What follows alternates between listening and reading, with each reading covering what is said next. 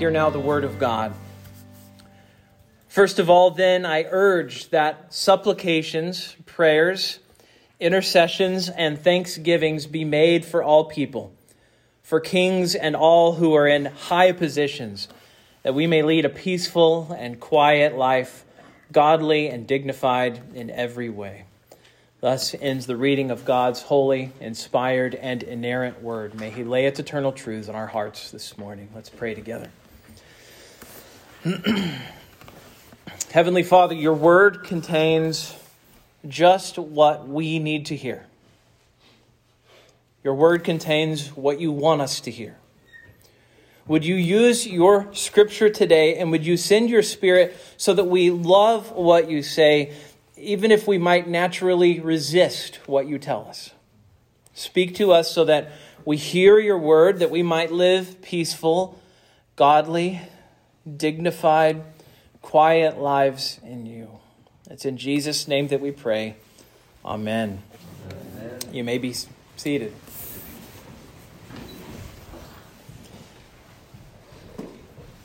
How do you feel about the government? Boy, there's a soul-touching question, right? For most people, you do not have to ask, right? Get very far into a conversation with most people, they will let you know. The subject will inevitably come up. Especially in the last couple of years, it feels like the government has taken a very prominent place in our lives, whether we like it or not, more than we probably ever wanted. And I think for many Christians, they do not have warm feelings, soul-stirring feelings toward the government.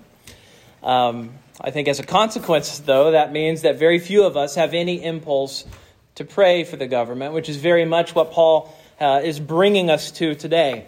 You know, it's interesting to me that Paul has to say what he says in the text. I suspect if I had to guess, Christians have always had a very powerful love-hate relationship with the government, right? The thing that strikes me is that Scripture usually gives us instruction on things that we need instruction on. God tends to tell us things, He tends to warn us about things that are actual live issues for us. So we've been reading through Proverbs in the mornings, and one of the things that have just been coming up repeatedly in Proverbs is this warning about sexual temptation. Why does Proverbs do that? It does that because there's a such thing as sexual temptation. Paul warns us against unbelief. Why does he do that? He does it because there is a such thing as temptation to unbelief. Paul exhorts us to give cheerfully. And he does that precisely because we are tempted not to give cheerfully, right? Scripture tells us things that we actually need. It tells us things that God knows that we need to hear, things that we instinctively don't veer towards. Well, I think Paul tells us to pray for the government precisely because in our hearts, you and I probably don't want to. I think he's addressing a very basic impulse here when he gives this command. But think about this. All of this is couched in this bigger issue. It's this bigger issue of prayer. How to pray, why to pray, what to pray for. So before we get to that, think about the shift of focus that this text, this verse this morning represents. I know it's been a couple of weeks since we were in 1 Timothy, so I want to refresh you on where we've been in the book. Up until this point, Paul has been focused on these false teachers in Ephesus that Timothy's going to have to deal with, that he has to jockey with. But now what Paul does is instead of saying, hey, refute these false teachers, make sure to deal with this error, he gets constructive now. Now he's getting positive here. He has this larger constructive project going on. And so his plan is to show Timothy how to positively live these things out. Not just talk against people, not just talking against his opponents. You know, it's very hard to grow when all you're doing is focusing on errors all around you. When all you're doing is sort of living a negative life where you're saying, this person's wrong, their view is wrong over there. And what are you left with by the end? You end up left, if you're not constructive, and if you do not have an actual vital, growing relationship with God and an understanding of who He is, all you're going to be is Mr. Negative. But who are you really? Who does God intend you to be? Who does God intend Timothy to be, and who does this church need to become? Well, that's what Paul is actually doing here. He's helping Timothy to forge ahead and labor toward what God has for us. He doesn't want him to just constantly be sending him off in the negative direction. And so Paul leads off by saying, first of all, here, because he is changing. This is a change of tone. This is a change of attitude now. And he says, let's move on to what you really need, Timothy. What this church in Ephesus that you're ministering to actually needs. He says, let's talk about the Christian life. What does it look like to live the Christian life and to spur a church toward that as well? And so he says, as a consequence, we need to talk about prayer and the government and church government. Again, not the sort of things that you would think of. I think instinctively, most of us would not instinctively think, it would really satisfy the souls of God's people talking about the government, talking about church government. Who gets out of bed for those things in the morning? Well, besides me, who gets out of bed for those things in the mornings? And so first, Paul tells Timothy that he should pray. And so I want to focus on the positive aspect of the Christian life this morning that Paul is urging Timothy toward under these three headings. First, the urgency of prayer. Second, the subject of prayer. And then third, the goal of prayer. All we're dealing with is these two verses here, but there's actually a lot jam-packed into the text. First, Paul mentions the urgency of prayer. He urges prayer in verse 1. He's talking about prayer. He's talking about speaking to God. He's talking about expressing the thanks and the needs of our heart and the needs of others. Coming to God and saying, I know you are the God of the universe and we are just your creatures. That's what we're doing when we pray. Prayer. He doesn't just say, look, this is what Christians do, so this is a good idea for you as well. He says, I urge you to do this. I urge you to do this. Christians pray for a reason. You need prayer, and the world needs your prayer. Think of the other kind of things that Paul urges, right? Urging is something that Paul doesn't just throw in at his whimsy. He doesn't just urge very often. He does it a few times in his letters. In 1 Corinthians 4, he says, I urge you then, be imitators of me. In Ephesians 4, he says, I urge you to walk in a manner worthy of the calling to which you've been called. When the ship is crashing, they're about to have a shipwreck in Acts chapter 27. Paul is yelling through the storm. He's speaking to these sailors and he says, I urge you to take heart, for there will be no loss of life. Take heart. He says, I urge you to take heart. It's not just something that I suggest to you as sailors. You should just take heart. He says, I urge you to take heart. This is important. 1 Thessalonians 5, he says, we urge you, brothers, admonish the idle, encourage the faint-hearted, help the weak, be patient with them all. He urges this because the church needs it. Titus 2:6, urge the younger men to be self-controlled. So you see how Paul uses this word. He urges things that are not optional. He is not in the habit of urging optional things. These are necessary things for Christians. And you could add to that list this command where Paul urges us to pray. He says, pray with thanksgiving, right? He says, pray with gratitude. Pray regaling God with your memory of all the ways that you've noticed that he's been good to you. He says, be praying thankfully to God. And then he also says, pray with intercessions, right? That is, pray on behalf of other people. Pray on behalf of people who can't pray for themselves, people who won't pray for themselves, people who need prayer, and maybe they know it, maybe they don't know it. And in this case, he seems to clarify in particular that we ought to pray in these ways for those who are in authority over us. He's talking about the government. Do you pray for the government? First question. But then second of all, do you pray with thanksgiving for the government? Those might be two different things. If you're in the habit of imprecatory prayers with regard to the government, I think you might have to rethink whether you pray with thanksgiving for the government. Are you thankful to have a government? Are you thankful for a stable society? Are you thankful for paved roads and street lights and for law enforcement? Now, I know all those things go out the window when there's snow on the road, but generally, are you thankful for those things? Paul says we should be. Or is your posture one of negativity and complaining? Now look, I'm not ignorant. I am a political person. I follow what's going on in the world. Maybe not as much as some people, but I know what's going on. If you wanted to get me to talk badly about the government, I have the capacity. I have that right inside of me, just waiting to come flying out for anybody to hear who wants to wind me up and let me go. I'm totally capable of it.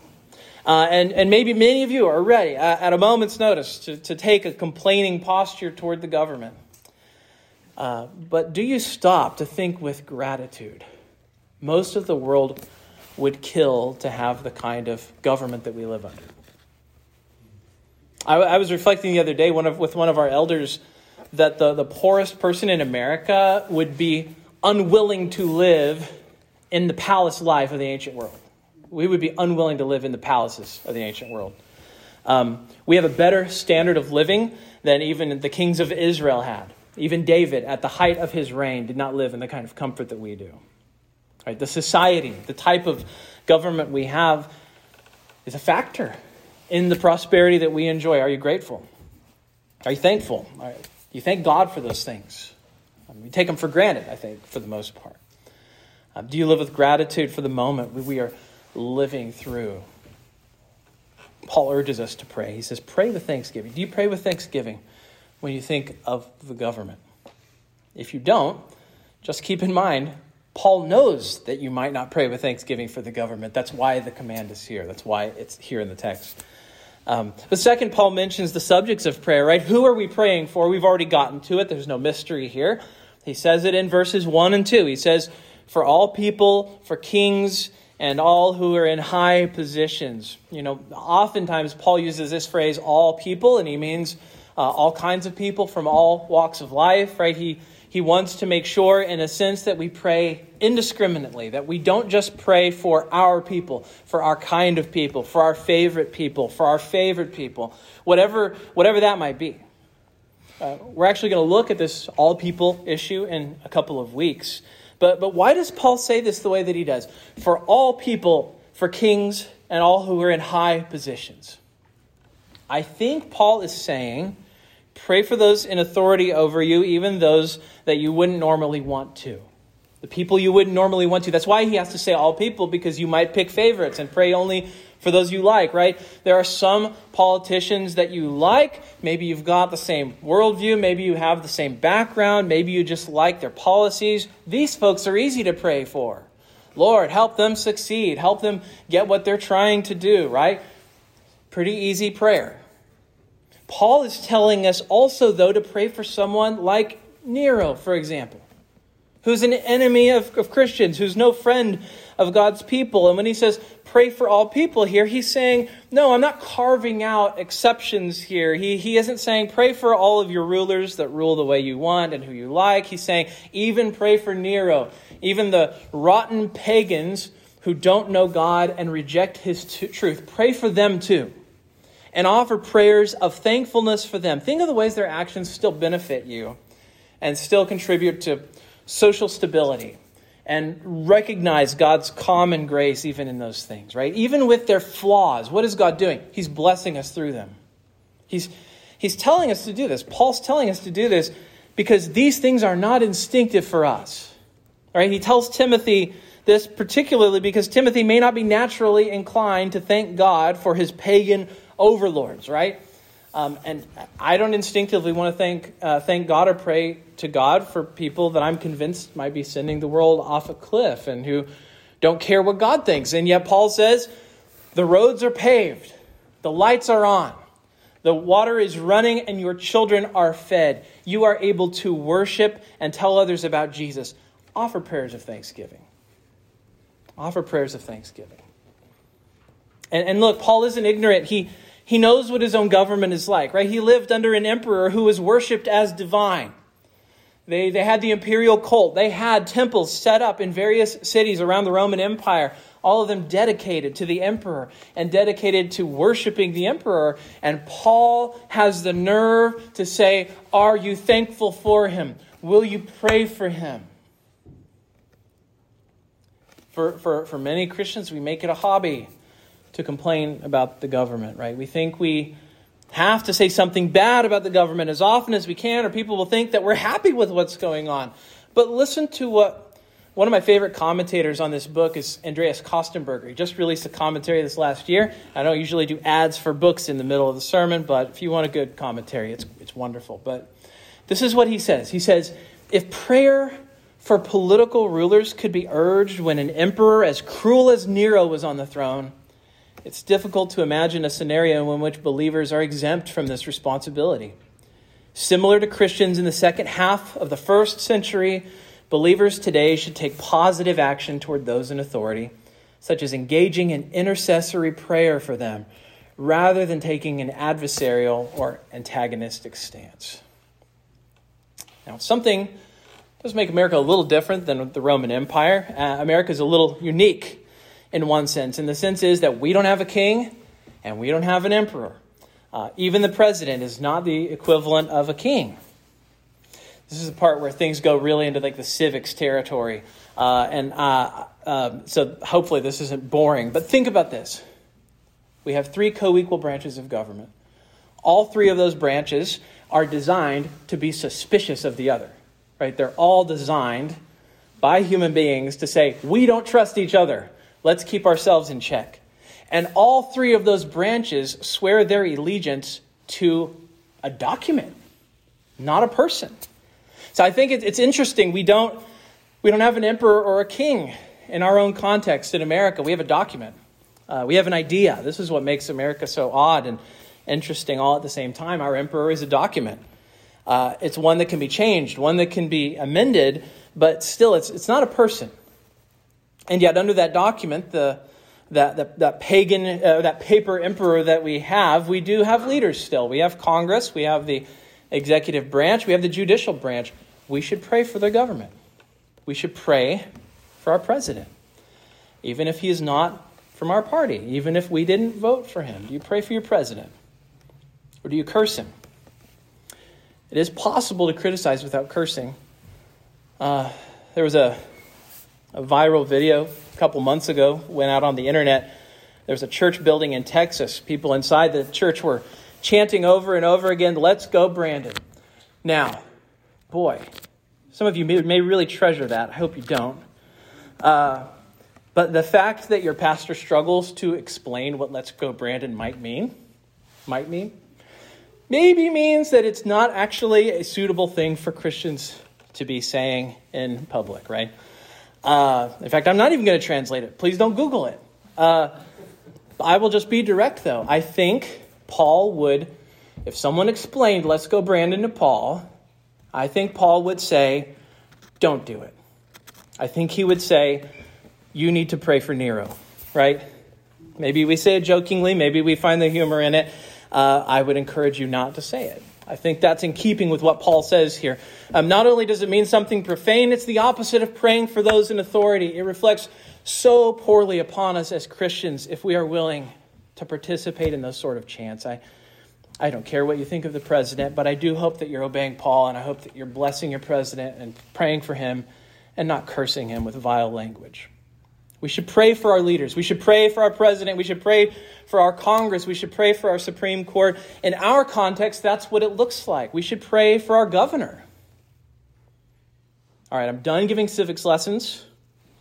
But I would remind you that we are in a different cultural context than the Romans. Yet we still have the same concerns, right? Romans get up in the morning. What are they thinking? How will I eat tomorrow? Am I going to be able to travel safely from one place to another? Will I be able to raise my children up in the way that they should go, right? These basic beliefs are common to the Romans and they're common to us. These are things that people have always been concerned about. And that actually leads us to our third point.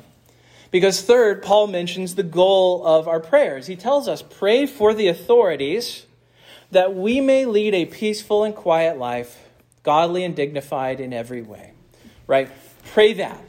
Pray this. Pray specifically for this thing. There's a gospel orientation to this prayer. Paul's goal for the government is actually very modest. He doesn't have high expectations for the government, really.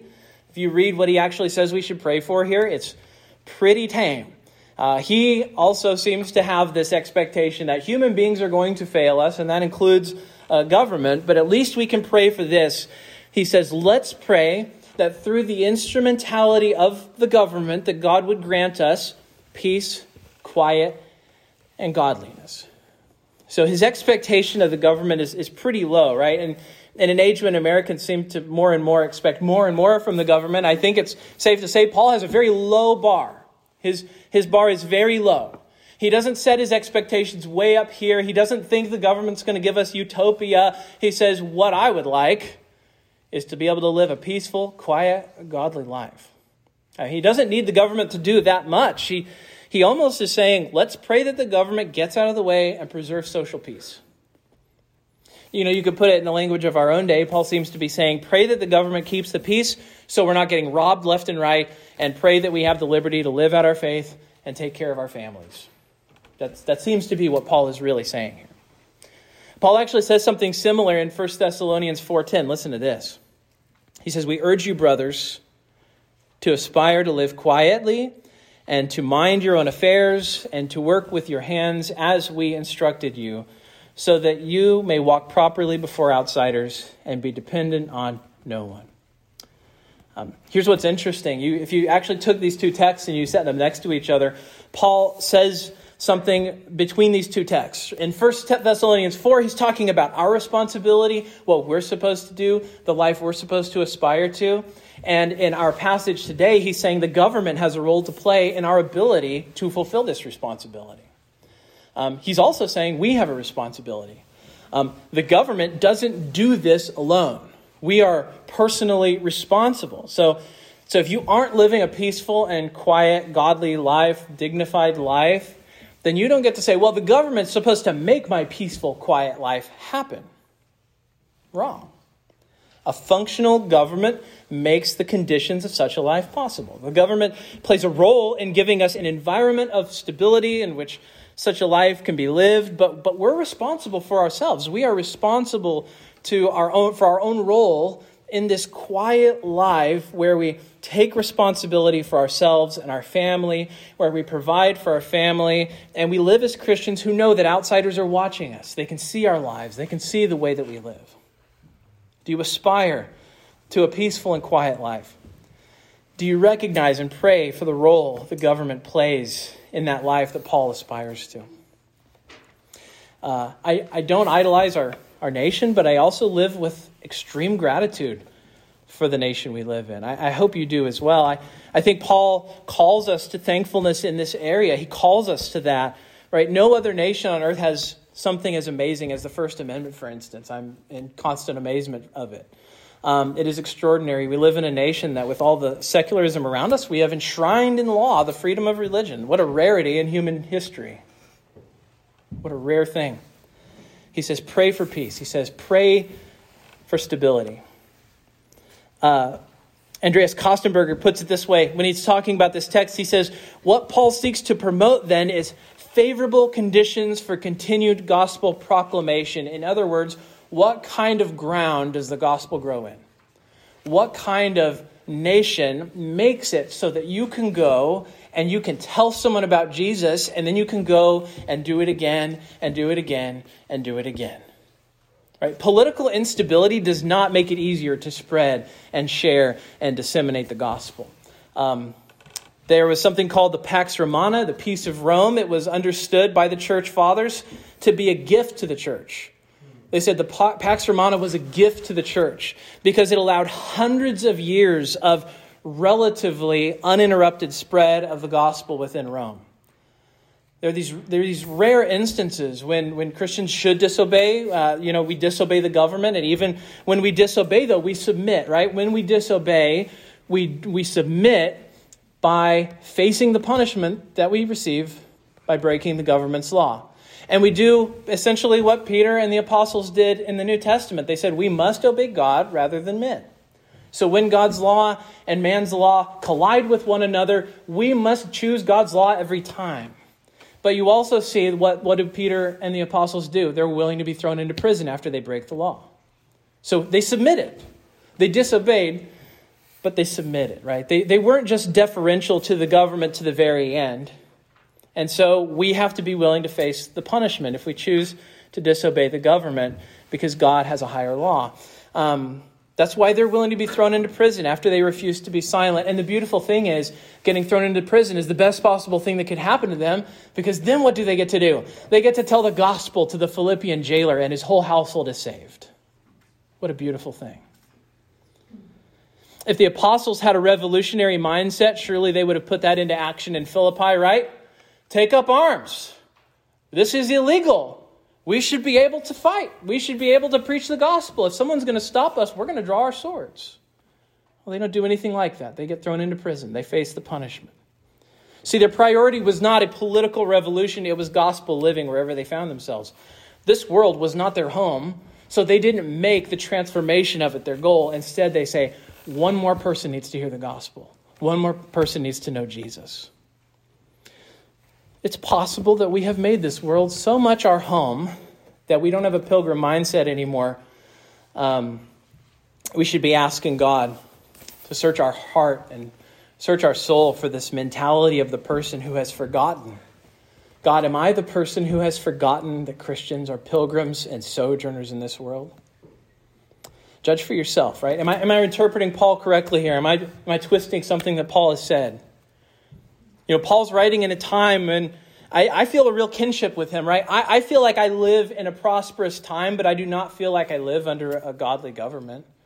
There are some Christians in government, but I don't really have rose-colored glasses about the time we live in. I think Paul had an incredible tolerance for godless government because it had its advantages, right?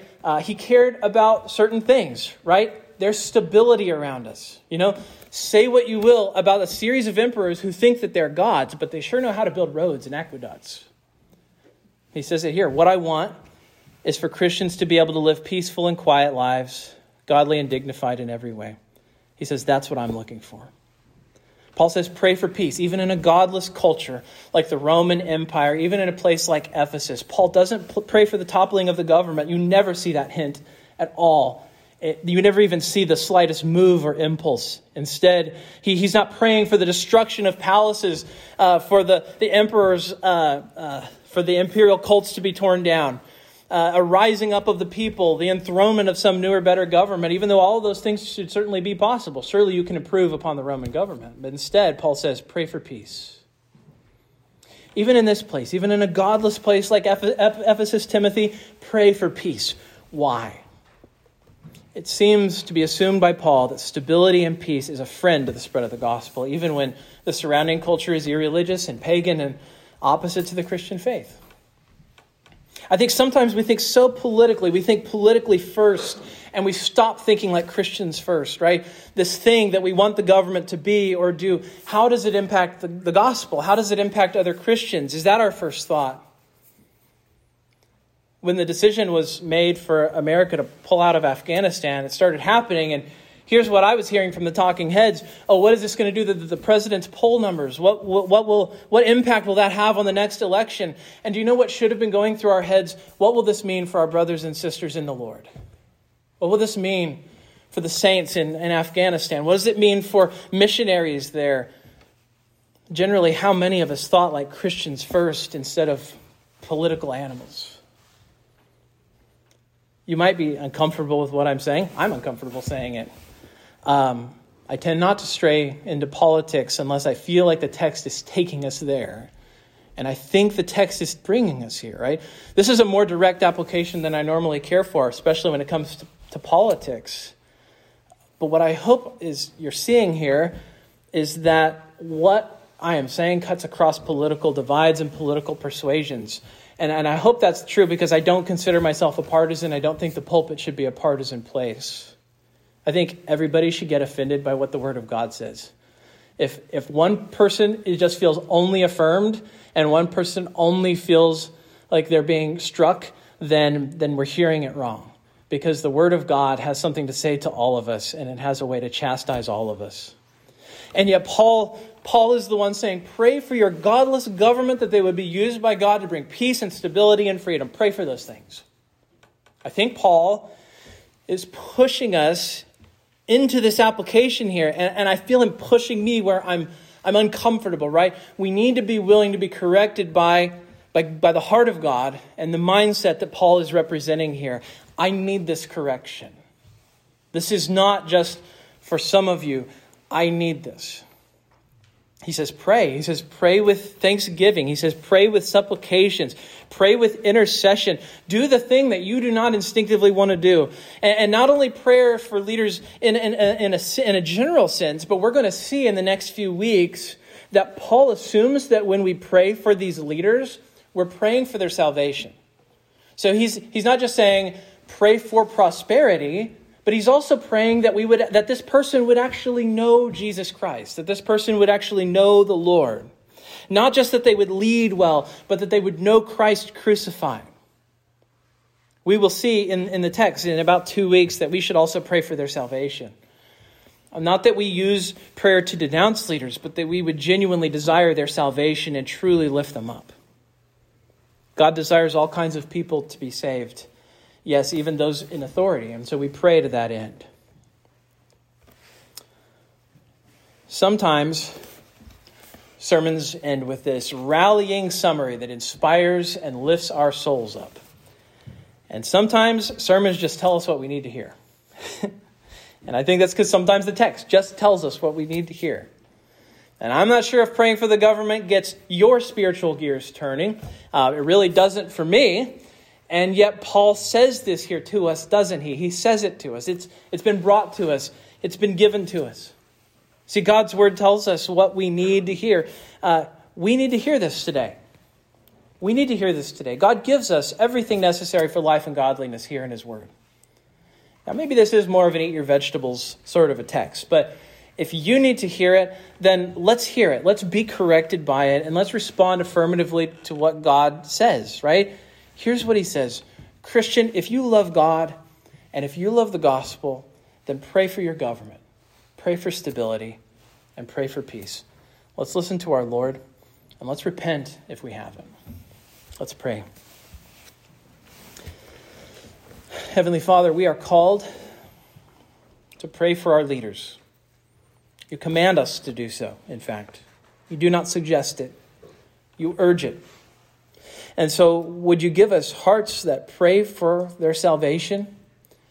And yet would you also give us hearts that submit? It's very tempting to say that we will submit to the government if it's the way we want it to be. And yet that isn't the condition that you give to us here. Give us submissive hearts that listen truly, even when your commands buck against our instincts. In obedience, God, we do lift before you all three branches of our government, Lord, the executive, the judicial, and the legislative branch. We pray for each of them that they would govern with wisdom and understanding. We pray for the peace of our own land and that they would rule with justice and that they would be fair in how they lead. At the same time, for those who do not know you, God, we pray for their salvation, that they would truly see and savor Jesus Christ, that they would apprehend not only their own sin, but the answer to their sin that is found in Jesus Christ our Lord. Make them good and wise leaders. Make them godly leaders. But keep fashioning us into model citizens as well, Lord, remembering that the people of this world who don't follow you do notice us. And they see how we live. And they see how we behave. We pray these things in Jesus' name. Amen.